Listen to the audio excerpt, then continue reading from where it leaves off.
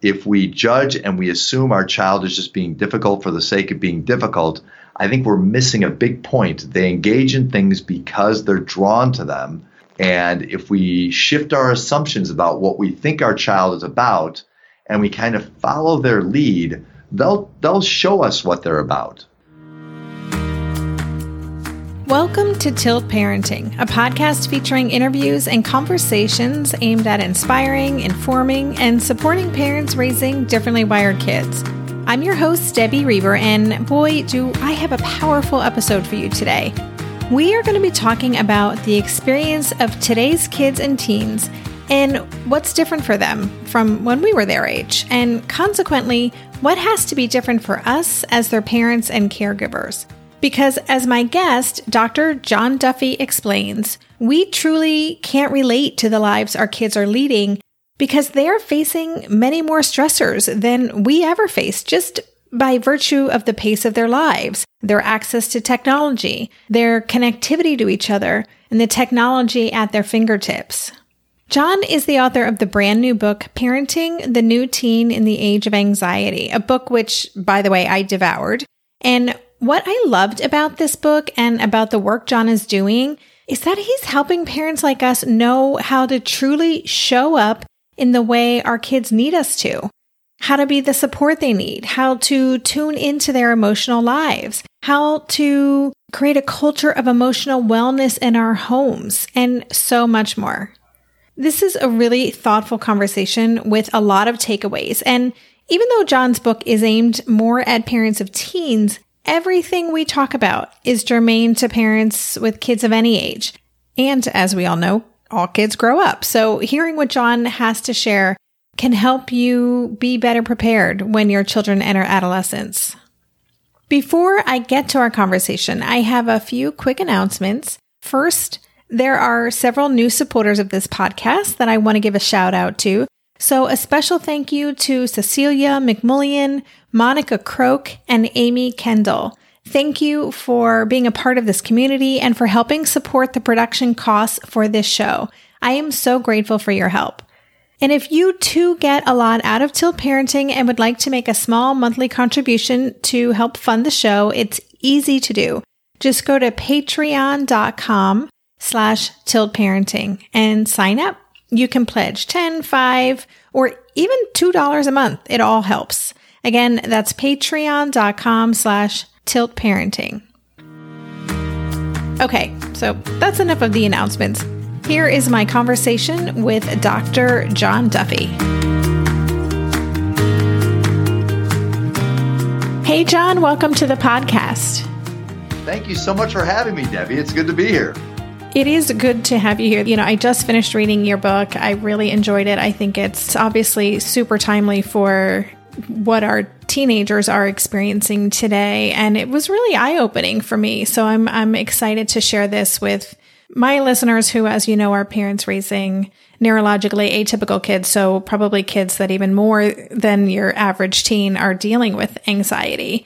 So as a way to get into this, I always like guests to just take a few minutes to introduce themselves. And within that, could you tell us about why you took on this book and why you wanted to write it?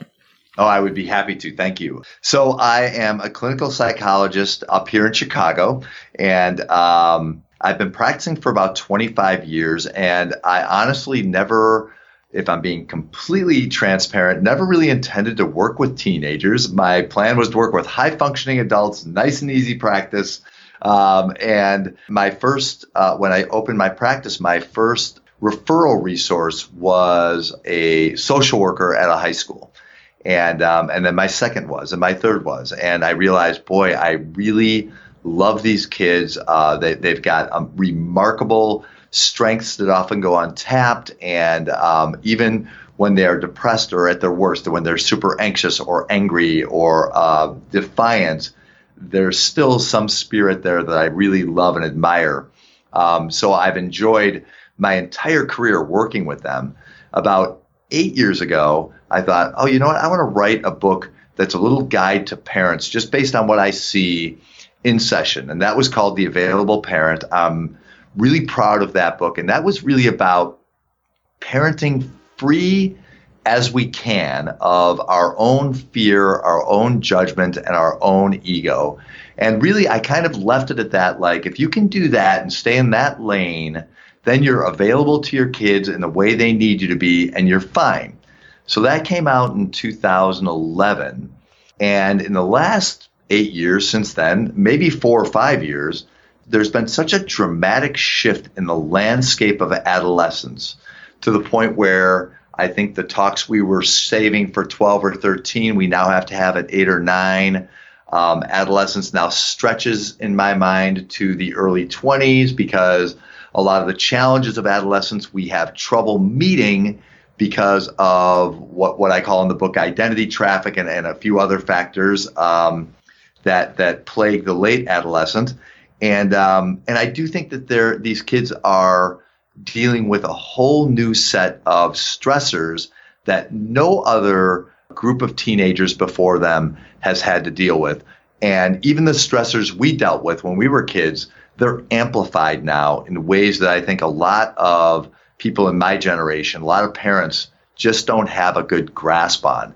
And so that's why I wrote this second book, Parenting the New Teen in the Age of Anxiety, to kind of just highlight that for parents. Here's some of the stuff you don't know. Here's some things you can do with that.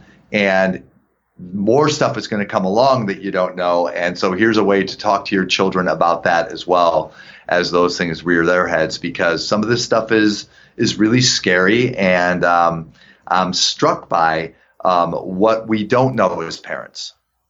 Well, what you just said in terms of teens dealing with things that we as their parents can't really relate to, that, when I started reading the book, that's what really just stayed with me the whole time. Many years ago in a past life, I used to write self-help books for teenagers. And so I thought, well, gosh, I really struggled with the elementary school years. But once my son hits the teen years, I am going to be, good to go because I get these kids, right? And and so I'm reading your book, and you just really paint a picture that really shook me. Like, we really don't have a clue, like what our kids are really going through, the depth of, you talk about their psychic pain, like the depth of what they are experiencing is something we can't relate to. So can you talk a little bit about that? What is it that we're not getting that could really be affecting our kids that we have to wrap our heads around? I'm so glad you focused on the psychic pain piece, because there's a number of things, that we see our kids doing. They're on YouTube, they're on their phones, they're disengaged somehow, they're up in their rooms. There's these behavioral things that you kind of notice. And parents can ask questions about that. And I kind of talk a lot about those things and the vaping and all this other stuff that's kind of hitting the headlines now. But the psychic pain, that more than anything else is what I want parents to be able to recognize has changed and shifted dramatically in the last few years. And there's a number of reasons in my experience for that. One is that kids are super aware today of the idea of mental illness and mental wellness. Mental illness in particular, they know what it means from a very young age to be depressed or anxious or suicidal. They certainly know what ADHD is. They know what the medications for these things are. Kids play de facto therapists for one another via text or Snapchat or Instagram late into the night, a lot of the time, unbeknownst to the vast majority of parents.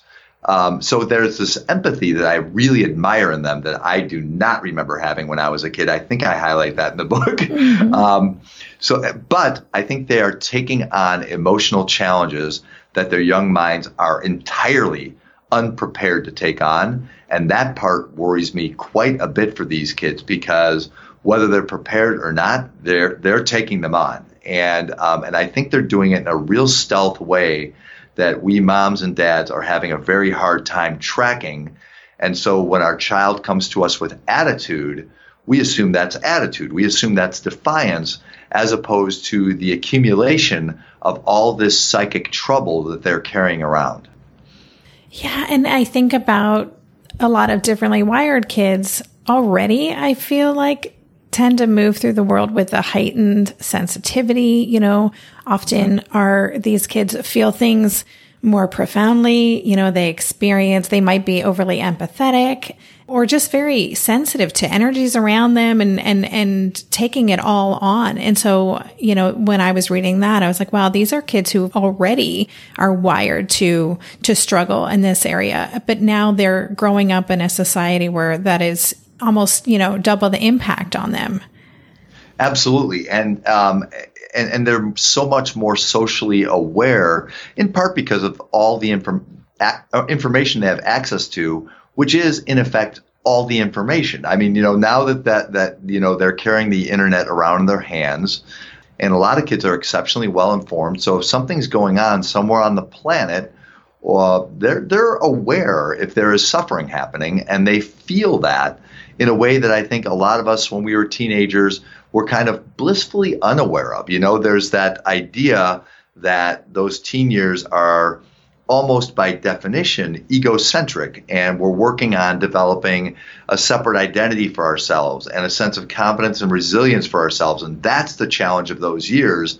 Well, kids are working through all of that for sure, but they're also taking on, all the world's problems, and they're wondering, like, am I ever going to make any impact on any of this? Will I ever have the agency over any of this? Or the awful things that I'm hearing about, am I just kind of stuck with, being kind of enfeebled and disempowered to do anything about that?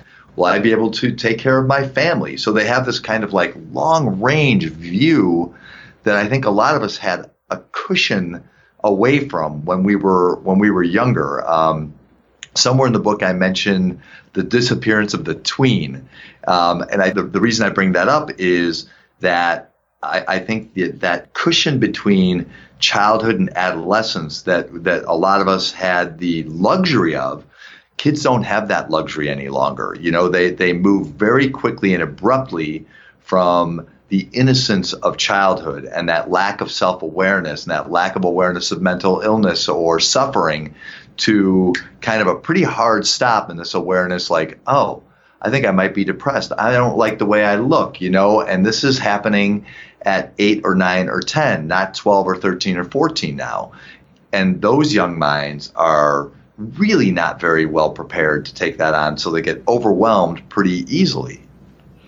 And so also, as you're explaining that, I'm thinking about the fact that as parents, we're also getting messages, we're reading books about the teenage brain, and, part of being a teenager is taking risks. And, we read, I'm a big fan of Julie Lythcott-Haim's book, How to Raise an Adult. And so that's always in the back of my mind, like, okay, how do I build scaffolding to support this child, but give them, that sense of agency? And, so I think many of us are trying to do what those are still kind of old playbooks in some way, if they're not taking into account the levels of anxiety that most kids are kind of moving through the world with.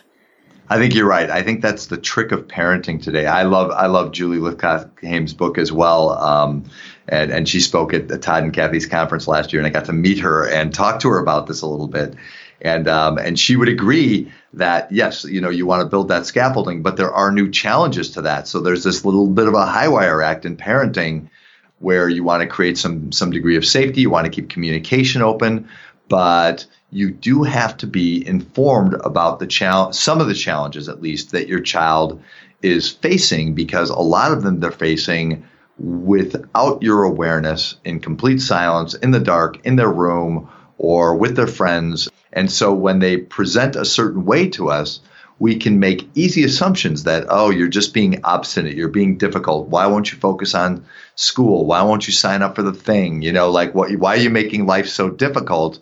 Without recognizing, oh, they're already reaching the end of their bandwidth before you even get to them, And so we have to recognize that as parents, and they're not going to tell us every little bit of what's going on in their minds, but they need to know that they can. And that's a point I try to make kind of consistently throughout the book is, do not expect that your child's going to be completely transparent with you. That's not a hallmark of the teenage years, but to know that they can be, and to know that if you have something you need them to understand about, the world that you get that you think they might not get, you need to establish a lot of goodwill between the two of you in order to make that message heard. Otherwise, they're going to trust what they're reading and hearing and seeing from peers or online at Reddit or with each other on Snapchat. And is that the emotional bank account that you're talking about there? Exactly. Can you explain that to listeners? Yeah, I've for about 20 years, I've been looking for another phrase that I think suits the dynamic between parent and child. And I've come up with nothing more effective than something I read in Daniel Goleman's book, Emotional Intelligence, 23 years ago, The Emotional Bank Account. And effectively, every one of our relationships carries an emotional bank account, and that's kind of the sum total of our interactions and whether they are positive or negative. And if you've got net negative interactions, you've got a bank account that's in the red, and your interventions in that relationship, whether it's parenting or an intimate relationship or a work relationship or a friendship, is going to be far less effective than if you've built up a lot of positive interactions so that you are in the black. And that's the good stuff of parenting, is the more you spend time connecting in a genuine way where you're not just collecting intel or looking at portals, but you're talking to your child, you're getting to know his or her world, you're understanding their music a little bit better, you're understanding the culture of their class a little bit better. The more you understand and the more they know that you are curious and interested and still have positive regard for them, that bank account's in the black, and the interventions that you execute as a parent are far, far more likely to be effective. And if they're in the red, you are going to find yourself super frustrated because you can read a Debbie Reber book and a John Duffy book and a Julie Lithcott-Hames book and still feel like, I'm not getting anywhere here. Because there's no trust there. Yes, exactly. So what if there are people listening who are recognizing that this emotional bank account is probably very much in the red? Is it possible to turn things around, and how would you even go about doing that? Yeah, absolutely. 100% possible. One of my favorite examples happened in my office recently. A mom recognized, like, oh, I get why you don't listen to me. You know, I come down really hard on you. I'm not a very good listener. So she copped to all that. She said, effectively, I don't like the way I've been in our relationship. And I apologize for that. And I want to get to know you. I want to understand your world. I don't want to take any risks with your well-being. I love you too much. It's too important. So even if you have really hard things to say to me, I'm going to work harder than I ever have to listen and to be an ally to you, as opposed to working against you and you feeling like you can't talk to me. So she kind of hit this really, really elegant reset with her daughter. And her daughter responded beautifully and said, I really appreciate that. You know, like, and this is a 16-year-old talking to her mother. It was really something to witness, but I learned a lot there because it was like, oh yeah, it isn't too late. You can always come back to it and say, this hasn't gone very well, has it? You know, and if you're meta about it like that and you're not defensive, I think you can get movement very, very quickly. And the emotional bank account is super malleable. So you can move from the red to the black in the course of an hour. I watched it happen, you know, and it is a lovely thing to see happen. And you get hope very, very quickly. Yeah. And that requires a level of vulnerability on the parents' part too. But I think our kids, because they are so sensitive, they are able to tap into that right away. Yes. And as a cautionary note, it can go the other way too. You know, I'm thinking of a father and son I worked with not long ago where dad decided to launch into a lecture because he had, you know, his son's attention in a session, and you could watch the lights go out in the son's eyes. Mm-hmm. And I could feel like that bank account draining. And, you know, so I intervened, but left untouched, that would have created, I think, a lot of frustration and division between them. And there's never been a time when our kids need to know that emotional bank account is available and that you are available to them. Now more than ever, they need to be aware of that. This year, I've been working on becoming more attuned to my body, and so I'm starting to really recognize how periodic spikes in anxiety or disruptions to my routines can seriously throw my whole system off. And as I've been traveling a ton this past month, which is both disruptive and somewhat stressful, I'm especially glad that I have the extra support of Synbiotic Plus, a 3-in-1 supplement from Ritual with clinically studied prebiotics, probiotics, and a postbiotic to support a balanced gut microbiome. Synbiotic Plus provides fuel to the cells that make up the gut lining to support a healthy gut barrier. And it comes in this very cool minty delayed release capsule, which was specifically designed to help survive the harsh conditions of the upper GI tract for delivery to the colon. The bonus is that the capsules don't need to be refrigerated, so I can easily bring them with me in my carry-on. On a personal level, I love that Ritual is committed to sustainability. They're a female-founded B Corp, meaning they are holding themselves accountable long-term to not only think about their company's financial health, but also the health of people and our planet. There's no more shame in your gut game. Synbiotic Plus and Ritual are here to celebrate, not hide your insides. Get 25% off your first month for a limited time at ritual.com/tilt. Start Ritual or add Synbiotic Plus to your subscription today. That's ritual.com/tilt for 25% off. Hey there, it's Debbie. I love making this show and sharing conversations about how to support our awesome neurodivergent kids. I've seen how even one little insight from an interview can spark a big shift in daily life. But I know that raising complex kids can be messy and lonely. And just when we think we figured it out, something comes up that boots us right back to feeling overwhelmed and stuck. That's why I've poured everything into creating a way for parents like us navigating complex parenting journeys to join together and chart a path that feels positive, hopeful, and doable. It's the brand new Differently Wired Club experience. In the club, you'll get personal support from me and other seasoned parent coaches, 6 live calls every month where you can connect and get your personal questions answered, the opportunity to learn directly from authors and experts like I have on this show, monthly themes for getting specific and tactical, an exclusive private podcast feed, and the best, most generous community of parents. Seriously, these folks show up for themselves and each other, and that right there is really everything, because it's a daily reminder that we're not alone. Our kids aren't broken, and we have totally got this. The recently rebooted Differently Wired Club is on a brand new platform with its very own iOS and Android app. It is such a great space. However you learn, whatever your style, no matter the ages, genders, and neurodivergent profile of your children, the Differently Wired Club can help you cultivate the positive shifts you're hoping for.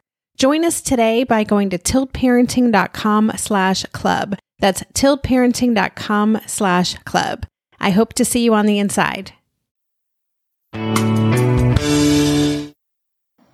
So what then, you talk about a parent's need to listen, support, and understand without judgment. And that's something I'm really working hard on at this moment in my life. And I'm just wondering, I don't know what that looks like. Does that mean no matter what they say, we just kind of continue to listen and hold a space for them? Maybe you could give us an example if a child is really unloading some emotionally difficult stuff. Like, what does that look like? Yeah. So let me think of an example that doesn't present any identifying information. A couple years ago, I worked with a young man. He was vaping and smoking pot. He was DJing. In other words, like he was trying to rap and DJ in the basement instead of doing homework. He was difficult. And so his parents were angry at him. Why aren't you doing your homework? Why are you wasting your time with this nonsense? Are you kidding me? You tell us you want to go to college. You're doing nothing to support that idea. And so there's a lot of judgment that came in. In fairness, if you think about it, that all feels really, really reasonable from a parent's point of view. And I don't know if it's reasonable to say extract all that judgment. But I think it's important to recognize our children aren't just trying to test our acumen as parents. And sometimes I work with parents where they really feel like that's what's at play here.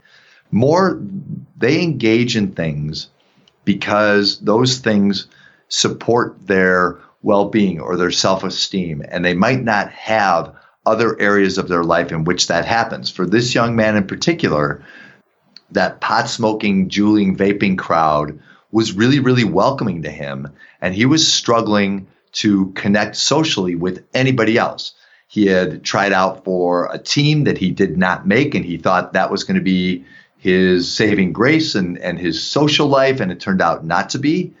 And that group was super welcoming to him, that was just hanging around in the basements. And this making music was kind of a replacement for him for the athletics. And it wasn't a full replacement, but he felt decent about himself, knowing, I can create something from scratch. It might not be great, but I like the idea of that. So I encourage the parents, well, don't shut that down altogether, because do I think he's going to be a DJ or a rapper? Maybe, but probably not. But is there a seed of something being sown there that is meaningful to him? Yes, probably. You know what I mean? There's some creative element that he is drawn to. And if we shut that down, we might be creating more anxiety and more distance than we want to. So that's where taking the judgment away is super important, because if we judge and we assume our child is just being difficult for the sake of being difficult, I think we're missing a big point. They engage in things because they're drawn to them. And if we shift our assumptions about what we think our child is about, and we kind of follow their lead, they'll show us what they're about. And one note to parents, there's an awful lot of this stuff where kids are trying to be DJs, or, I'm going to be Insta famous, or something where parents think like, oh my gosh, that's so soulless and awful, and I so don't want a child who's involved in this. Ask your child what they're drawn to about it, and you'll learn that there's something interesting there. But if you make assumptions, the more assumptions you make, the more off you probably are. I worked with a mom recently, and she said her daughter came to her 15-year-old daughter and said, I'm kind of bummed out about Sundays. I hate Sundays. And the mom thought, I'm going to align with her, and I'll share that I hate Sundays too. Oh, I get it, honey. That kind of Sunday night blues, you're not looking forward to the week. But she held back, and she asked her daughter, well, what do you mean? And she said, and she didn't mean that at all. her take on that was completely different. So if I had gone forward and said, I know exactly what you mean, she would have missed everything that her daughter meant. And that's a great example of, if we think our tool for connecting comes from our mouth, we're probably missing the boat. If we think it comes from our ears, we're getting a little closer. Mm-hmm. Yeah, that is a great example. I mean, you like the word curiosity, as do I. And I think that's just such a great reminder to just lead with that, to always be asking why and going deeper, and not getting our own baggage enmeshed in what's going on. When you're talking about anxiety in the book, you write that as parents, our anxiety can create more anxiety in them, our concerns about the future, the fears that we have for who they are. So how do we kind of temper our own knee-jerk reactions, our own fears and anxiety, especially with that kid who, to an outsider or to us might look like they're really failing big time and going nowhere? Yep. That's a really, really crucial question, because I don't begrudge any parent their anxiety. I think that's kind of the sign of a really good parent who worries about their child, wants their child to be happy and successful. I think that's what we all want for our kids. And so I think in order to manage our own anxiety, it's important to talk to our partners about like our fears and our anxieties, not even in the extreme. I often encourage parents, even when things are going pretty well, stop in and see a therapist on occasion and work through your feelings. So somebody who knows parenting pretty well, and talk about what your insecurities are, what your fears are, what your anxieties are. The only place I encourage parents not to bring that is to their relationship with their kids, because I want parents to recognize that your children are already pretty anxious. Just by virtue of being their age right now, there is an awful lot of anxiety and coming from a whole bunch of different places in their lives. Most every significant area of their lives carries some degree of anxiety, and in a cumulative way, they don't have space to take on yours. So anywhere else that you can share that, and I love there's a group here in town of parents that get together and they just talk about parenting teens, and I will probably be speaking with them in the next month or so, and I think that's so beautifully adaptive to the times because it's difficult and it's different to be a parent now than it ever has been. So to talk about okay, I found this in my child's inbox or in my child's backpack, or I'm worried about this, you're usually going to get some nods from other parents, that where it's like, yep, me too, let's talk about that, how do we ease our minds, or let's brainstorm, what's the best way to handle this without adding to the anxiety our children are already carrying, but also addressing our concerns. We don't want to be completely disempowered as parents. So I love the idea of parents empowering each other and brainstorming together in this new age, because I feel like in a lot of ways, just like kids are pioneers in that they're the first who have been brought up with social media and some of the academic and social pressures, we parents are also pioneers. We're the first to go through and raise people in these circumstances. And I think it's fair to say, you know what? Sometimes I'm going to need a little consultation on this. I don't think I'm always going to be able to do this on my own. And there's nothing wrong with that. I love when parents seek each other out. I love that. I never thought of it that way, but, something I'm often telling my child is, I don't know what I'm doing. I've never raised a teenager before. I'm totally new at this. So yeah, I think that leaning on each other is really important. Feel like you're the martyr in your family? You're not alone. Hey, this is Joanne. And Bree. And we're from the No Guilt Mom podcast. Bree, we talk to a lot of moms. Yeah, we sure do. And if you're a mom who has a to-do list that is so massive that you get overwhelmed and you shut down, or if you fall into the habit of doing everything for everyone and don't know how to change it, we can help you become a no-guilt mom. We're going to take you from family martyr to family model. That's role model, so that you role model the behavior that you want to see out of your kids. You're going to go from being tired and overwhelmed to energized and guilt-free. Every week, you'll get actionable strategies that you can implement right away from the experts that we interview and from us. We also have a whole lot of fun, so check out the No Guilt Mom podcast everywhere you listen to your favorite shows. Are you overwhelmed by the things that get in the way of you doing what you want to do? Are you looking for ways to simplify life to better align with your values? Do you want to create space in your schedule so you have room for more of the good stuff? Play, joy, relationships, gratitude, and more? If you answered yes to any of these questions, I invite you to check out Edit Your Life, a podcast to help you edit the unnecessary from your life so you have more room to enjoy the awesome. Through episodes with me, Christine Coe, and a range of super smart, compassionate, and thoughtful guests, you'll come away with big picture insights and practical ways to declutter your home, schedule, and mental space without getting bogged down by perfection. I have always believed that small moments and actions matter tremendously. My goal is to help you find agency and space in your life through doable baby steps that will leave you feeling accomplished instead of overwhelmed. Check out Edit Your Life wherever you enjoy your podcasts.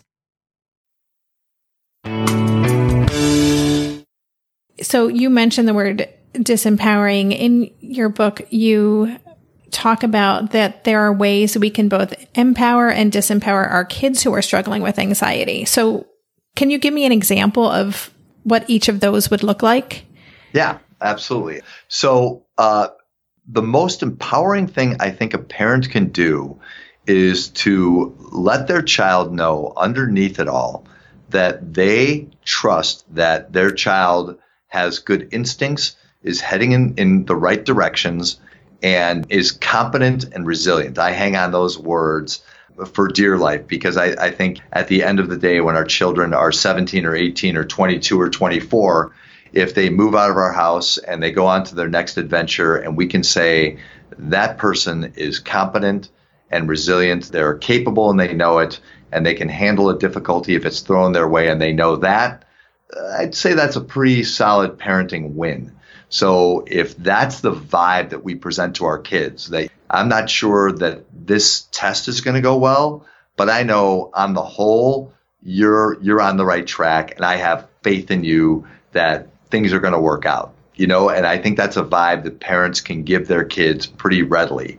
I also think it's a vibe that you can extract pretty readily. I think the more we try to clamp down and control our kids, whether that is, show me your homework. I'm going to track you on the portals. I'm going to reach out to your teachers. I'm going to track your phone when you go out. Not that I'm against that altogether, but I think that can be disempowering at times. Anything that tells our kids, I don't know if you've got this, so I'm going to be a manager here. I'm going to be the general contractor, and I'll be controlling your life behind the scenes. I'll be texting and emailing your teachers or your coaches, and I will be right next to you at the job interview so that you never really feel empowered to do anything on your own. And then when that child leaves the house at 17, 18, 19, or 20, that child might have difficulty. I work with a frightening number of college freshmen who are back on my couch by Thanksgiving or even Halloween, wondering, like, how did I dysregulate so readily? Why did I stop going to class? Why did I start drinking so much? And a lot of it, that has to do with never having been responsible and accountable for their lives ever before in the past. And then suddenly they're thrust into this new environment and they cannot manage it. Yeah, I was really shocked. I think one of the statistics you mentioned in the book is that around 30% of freshmen don't go past the first semester. That was really surprising to me and daunting. I think so many of us think, oh gosh, all right, we just need to get them to launch and then, we'll be home free, but that's not really the case. No, I would love to say it is, but launching, I think, has changed over the past I'll say the past 8 years. I would argue that, I think a lot of us would say 8-10 years ago, if we get our kid to the 18th birthday, and we drop them off at, whatever college it is or whatever apartment it is, we've done our jobs. We can wash our hands and say, hey, we just won parenting. Brilliant. Brilliant of us. Now, our kids are dependent on us financially for a longer period of time. I think it is much more difficult to manage those challenges of adolescence in a timely way between 13 and 19. So I think that takes longer. And a lot of kids do have this empathy and this worldview where they want to make some impact. And so they may find themselves, even with a degree in their hands, thinking, I don't think I'm going to make any impact with this, or I don't think I'm going to make enough money to take care of myself with this. So I still need help, So parenting is becoming, if not a life sentence, certainly a longer sentence than I think we were led to believe when we had kids in the first place. So for those of you who are listening for some reason who don't have children, this is a cautionary tale for you. But so I want to go back to something you said before. I really love the language of really expressing to your child and making sure they know we believe that they are resilient and competent. And it reminds me of the language that Ned Johnson and Bill Stixrud write about in their book, The Self-Driven Child. I trust you to make your own decisions and to learn from your mistakes. It's very much letting them know that you believe in them. So what if there are parents listening to this who want to say those words, but they don't believe they're true?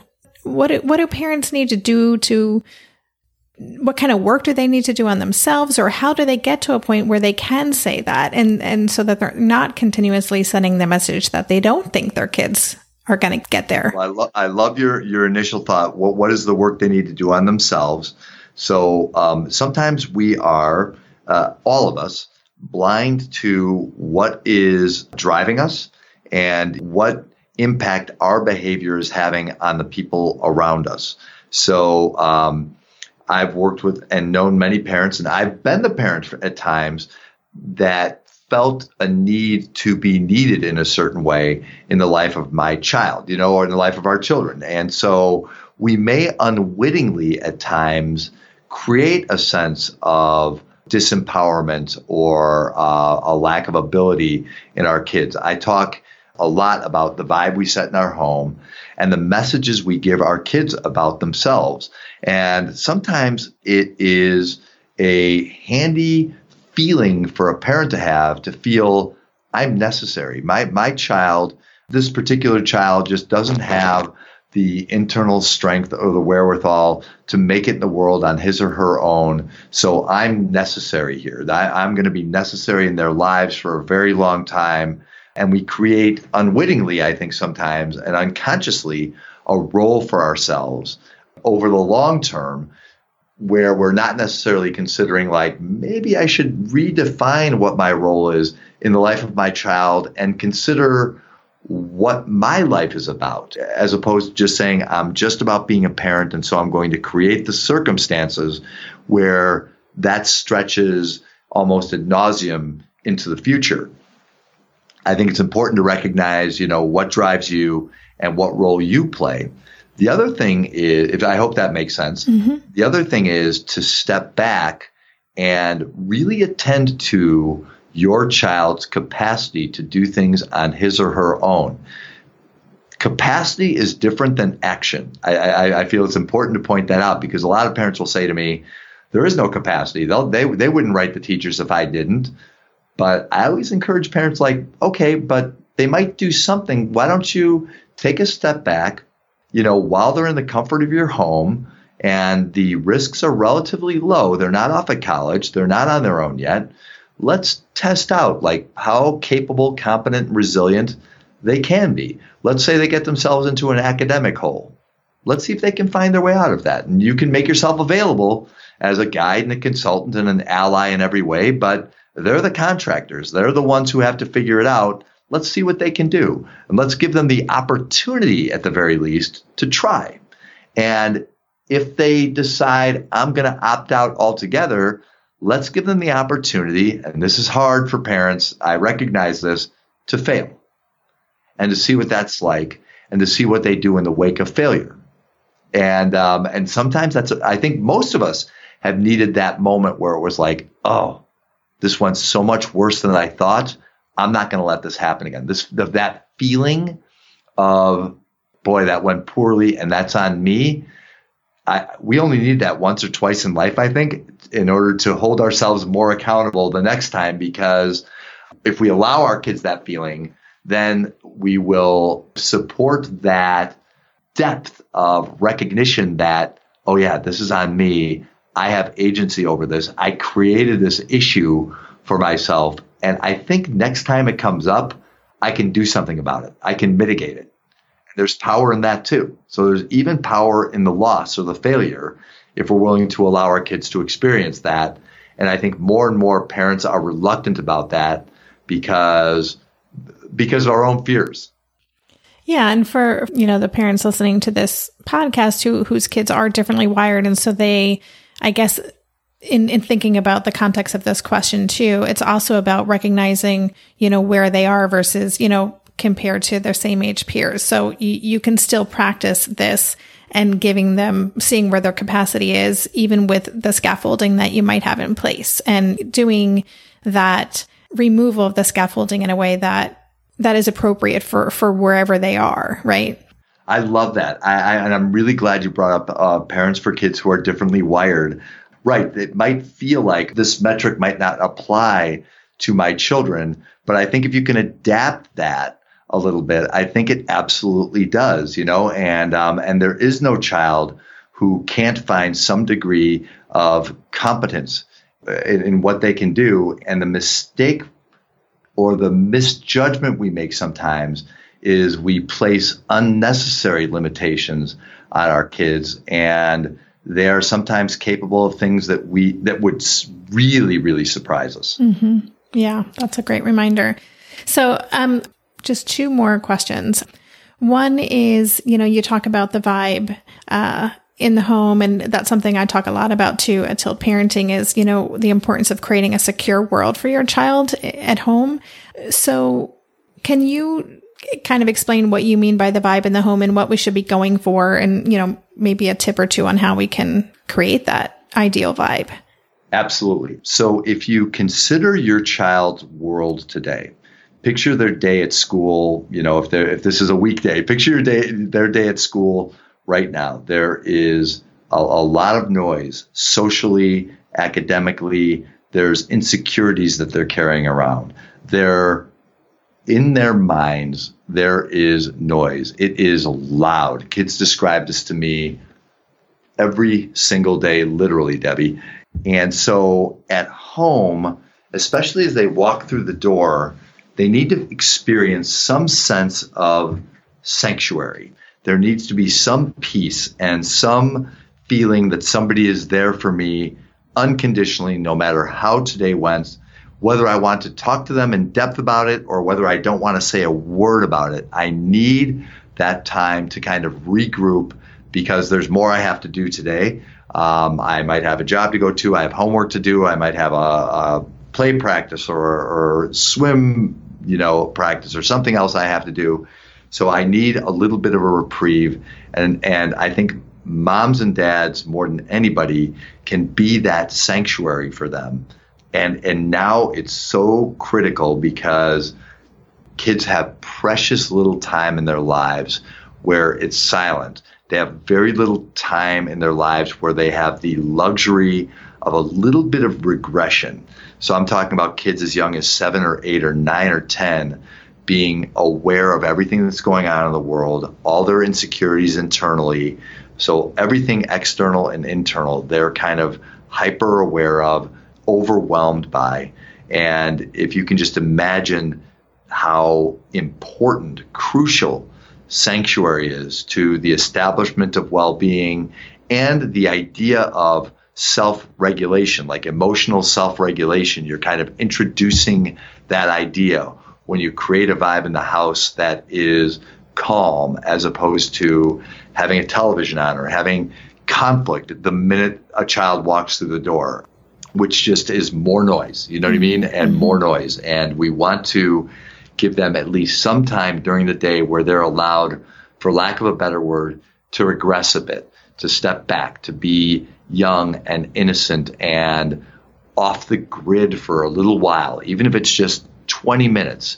That is refueling, rejuvenating, and regulating in a way that I don't think anything else could possibly be. It is so important to the well-being of kids today. I cannot emphasize it enough. And kids share with me that too often they step through the threshold of their home and it doesn't feel safe and it doesn't feel comfortable and it does feel like an interrogation. It does feel like more of the same. And their inclination is, I'm going to go up to my room, put earbuds in, and create more noise.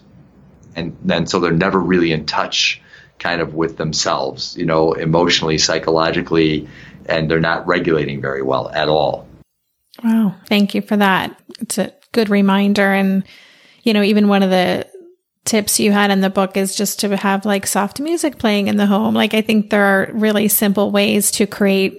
Just the other day we came home from school and I was like, well, I'm getting into pajamas now. I don't know about you, Yes. And that can instantly change the energy in the home. Briefly, I work with a boy, 17-year-old boy, tough kid, multi-sport athlete, guy's guy all the way. In his room is a weighted blanket, scented candles, essential oils, and the Calm app on virtually all the time. And this is like brilliant self-regulation. And recently he described to me 3 other football players coming into his room. And he's like, oh no, I'm going to get mocked so brutally for this. And they were all like, where did you get the weighted blanket, man? This is great. So he was everybody wanted a piece of whatever piece he's found. It was really lovely and profound. That's great.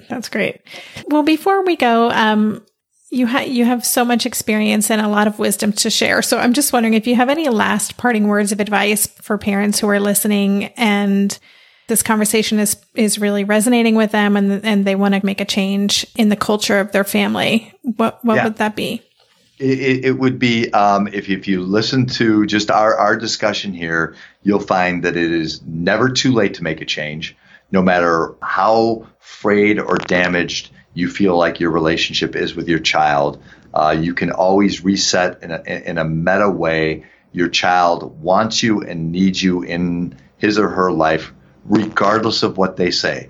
99% of the time, I trust the kids are telling the truth. Well, if they say, I hate you, I want nothing to do with you, get away from me, do not believe them. They want you and need you in their lives. The other thing is to be gentle with yourself. This is a really interesting time to raise kids because you are raising a generation that is kind and sensitive and empathic and deep. They're also overwhelmed, anxious, depressed, and taxed. So if you can be a conduit for them navigating this space successfully and as happily as they can, you are doing amazing work as a parent. So be gentle with yourself and give yourself credit for what you are doing super well, and know that you can make adjustments for anything that you feel like, I can make a little movement here. But don't be too tough on yourself. Be gentle with it, and be gentle with your children. Thank you so much. That's just wonderful note to end this on. And so listeners, the book is Parenting the New Teenage in the Age of Anxiety, and I will have links on the show notes page. And John, is there anywhere on social media that you're particularly active that listeners can check in with you on? Yeah. So my website will show all my social media and stuff. My website is drjohnduffy.com. I'm Dr. John Duffy on Facebook, at Dr. John Duffy on Instagram and Twitter. Perfect. Awesome. Well, thank you so much. Really happy to be able to share this conversation. We could have talked for hours, so I look forward to actually following your media tour for this book too, and listening to what other interviews touch upon, because there's a lot of great stuff in the book. Well, thank you, Debbie. It's been absolutely a delight to talk with you. You've been listening to the Tilt Parenting Podcast. For the show notes for this episode, visit tiltparenting.com/podcast and search for this conversation. If you like what you heard on today's episode, I would be grateful if you could take a minute to head over to Apple Podcasts and leave a rating or a review. Thank you so much for helping us stay visible so people who would benefit from the show can easily find it. If you want to support the show and help me cover the cost of production, please consider joining my Patreon campaign. To support the show, just visit patreon.com/tiltparenting. Lastly, if you aren't already part of the online community at Tilt, I invite you to sign up at tiltparenting.com on the box in the bottom where it says Join the Revolution. Every Thursday, I send out a short email with a quick note from me, a link to that week's podcast episode, and links to 5 stories from the news that week that are relevant to parents like us. Again, you can sign up and learn more about Tilt at www.tiltparenting.com. Well, hey there, busy mama. Are you looking for ways to make your life easier, your home less chaotic, and at the same time add more joy to your life? My name is Deanna Yates, and I'm the host of Wanna Be Clutter-Free, a podcast all about letting go of the stuff we don't need in our lives so that we can focus on what truly matters. Don't worry, I'm not going to tell you to throw it all away or make you feel guilty about keeping something you love, no matter how many other people don't quite understand it. But I will give you practical and, more importantly, actionable advice so that you can make progress right away. And you won't just hear it from me. There are amazing guests too. It's like having your bestie in your pocket telling you it's okay to let go of the things that are not serving you and your family in a totally non-judgmental way. So join me over on the podcast where we can work on progress over perfection for those of us that want to be clutter-free.